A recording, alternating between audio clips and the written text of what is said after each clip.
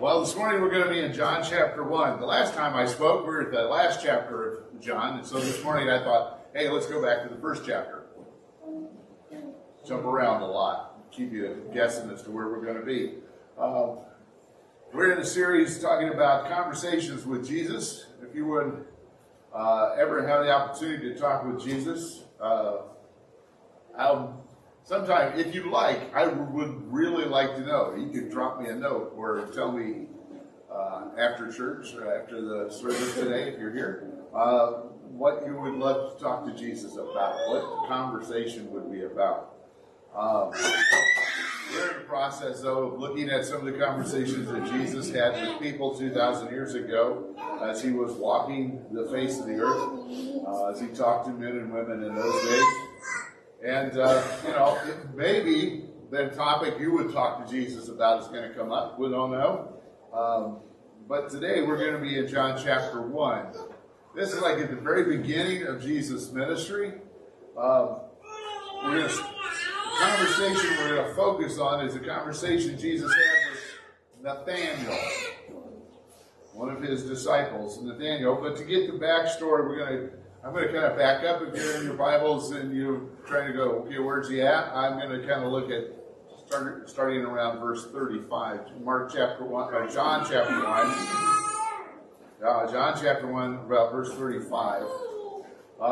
There's like 3 paragraphs that start with these 3 words, the next day. The next day. We're not exactly sure the day after where the first one was, right? Apparently, there were a group of, a delegation of people sent from the ruling religious leaders to speak to John. John was baptizing people and saying all kinds of wild and crazy things about how people ought to live, particularly about King Herod and how he had taken his brother's wife, and that was, not appropriate behavior for people who called themselves Jews. And God's people, he said, that's just not right. Stealing your brother's wife, hey, let's just face it, that's bad behavior. I'm dating myself, but that's Jerry Springer show stuff. Yeah, some of you know what I'm talking about, okay? I was almost afraid to say it, but some of you know exactly what I'm talking about. And John the Baptist, John the Baptizer, he's out there calling them out, this is wrong. And then when people are going, yep, he's going, and some of you aren't living any better than that, and he started calling them out. Uh-oh. He would call out Roman soldiers, he would call out religious leaders, he would call out tax collectors, he would call out everybody. Saying, listen, if you want to get on board with what God's about to do in our world, you better be baptized. You better turn around and get your act together.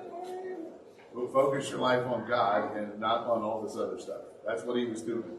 So these people are going, who does this guy think he is? So they sent a delegation to him, and they said, are you the Messiah? No. Are you the prophet? This is somebody that Moses said was going to come long time ago, before this. And he said, no, I'm not the prophet. Are you Elijah? He said, well, of course not. We take a look at me. I'm not nearly old enough to be Elijah. Yeah. He was playing with them a little bit there. Because honestly, he wasn't Elijah, but he was doing the work of Elijah. But they weren't ready to hear, even if he had told them. And then he went on to tell them, there's one coming who's much greater than I am. And when he comes, he's going to baptize with the Holy Spirit, not water. He's going to change people, turn them upside down, inside out, and right side up. But he's going to fix people. He's not just going to tell them to turn around. He's going to fix them with the presence of God's Holy Spirit in their life. And I'm not worthy to even untie his sandals. And then the next day, John is there with 2 of his disciples, and he sees Jesus, and he says, look. the Lamb of God. And those two disciples heard him say it, and they followed Jesus, and they ended up spending the rest of the day with him. And Andrew was one of those disciples. And he's one of those two that followed Jesus that day. And the first thing that Andrew did after spending the rest of that day with Jesus was Andrew went and found his brother Simon and told him, "We have found the Messiah." And he brought his brother Simon, or we often call him Peter. That's a more common name. He brought his brother Peter to Jesus.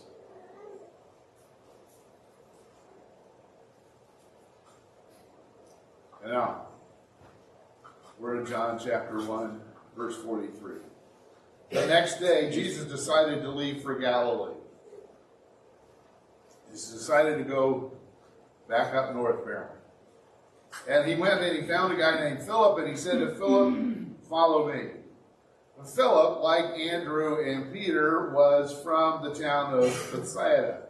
And Philip found Nathanael and told him, "We have found the one Moses wrote about in the law, and about whom the prophets also wrote, Jesus of Nazareth, the son of Joseph." Nazareth, can anything good come from there? Nathanael asked. Now, I always, how many people, it's like, for those of you who grew up on this side of the river, the east side, can anything good come from over there? And some of you who grew up on the east side go to the west side or the south end, can anything good, right? Okay, you know what I'm talking about. Detroit, can anything good come out of there? Well, a few cars, maybe, sometimes. Used to when they made Pontiacs. I'm sorry, that's personal opinion. Okay, so what does Philip do when Nathanael slams Jesus for being from Nazareth? Does he get into a big debate with him? Does he get a whole bunch of friends together to argue with Nathanael? No, he doesn't. Listen to what he says. Come and see.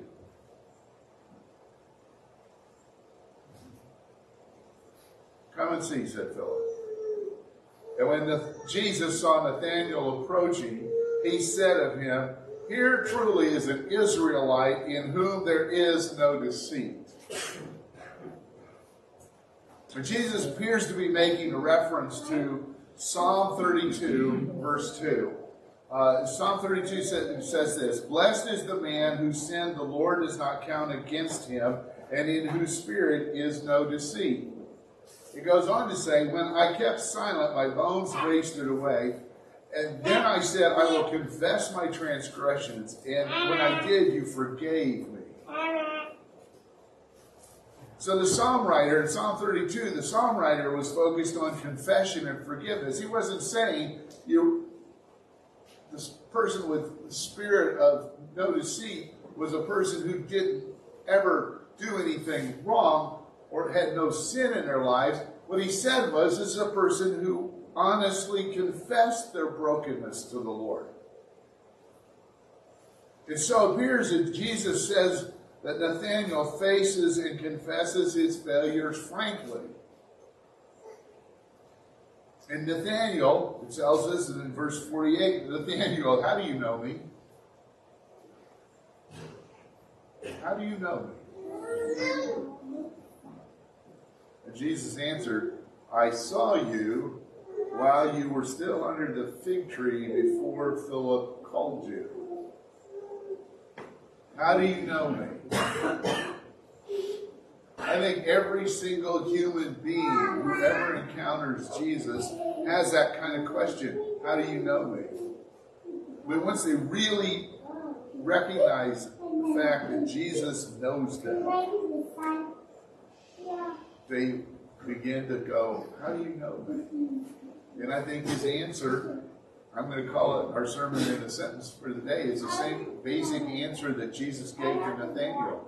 I saw you before. I saw you before. He said to Nathanael, I saw you before Philip found you to bring you here.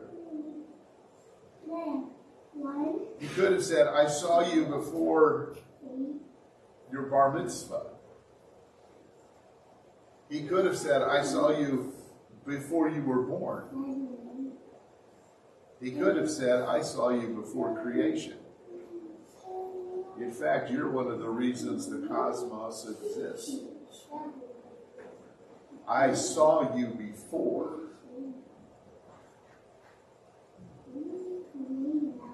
So Nathaniel, this guy who says, can anything good come from Nazareth? And responds to Philip's invitation, come and see, interacts with Jesus in like less than a minute. He declares, Rabbi, you are the Son of God. You are the King of Israel. There is no doubt in Nathanael's mind he has really met the Messiah.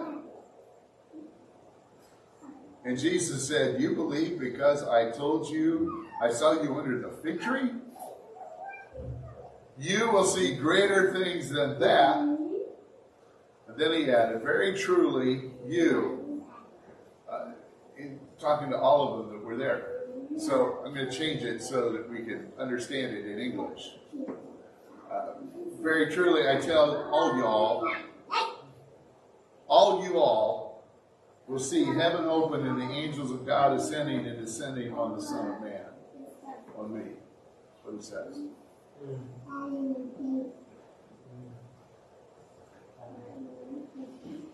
How do you know me? I saw you before.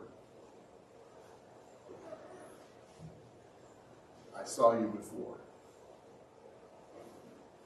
As I'm looking at this, the first thing I notice about these two disciples, that Andrew and Philip. Andrew, the first thing he did, he went and found his brother and brought him to Jesus. And Jesus went and found Philip and said, follow me. And the first thing he did is he went and found Nathanael and said, I want you to meet Jesus. And he said, well, he came from the other side of the river. Who can get a tea? And he says, come and see.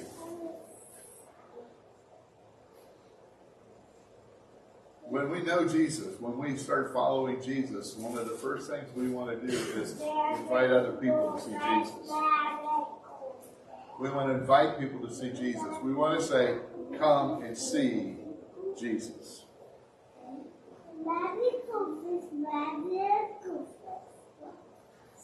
And when they meet him,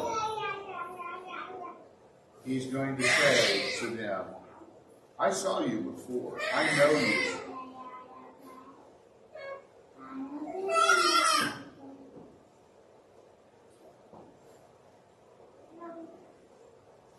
Let's pray. Holy Spirit, out in the streets and alleys and highways of life, there are all kinds of people that are tired and sad. And some whose lives seem to be going really well.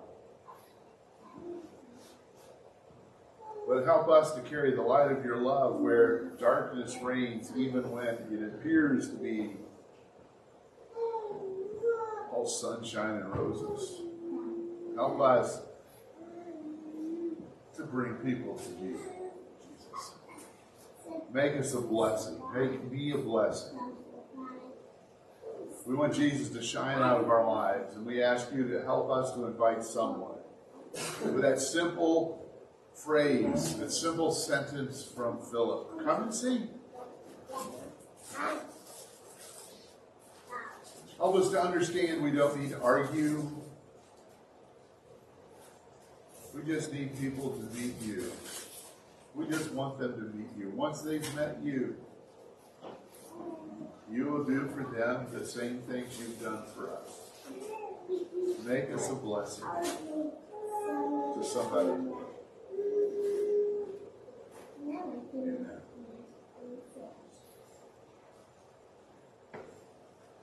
Well, again, thank you. Particularly, I want to thank, at this point, I want to address those who have joined us online. If you have not already done so, I want to invite you to join the Champions of Hope Facebook group. There's a link in the description of our event where you can do that. You can receive through their unique content. There's opportunities to connect with others who are also involved in infusing people with the hope of Jesus. Whether you are on site or online, you are sent. And so as you go to live as sent ones, it's my prayer that the beauty of Jesus will shine in your eyes, and that the love of Jesus will shine in your actions, and that the wisdom of Jesus will shine in your words, and that the grace of Jesus will flow from your heart into the lives of each and every person you meet.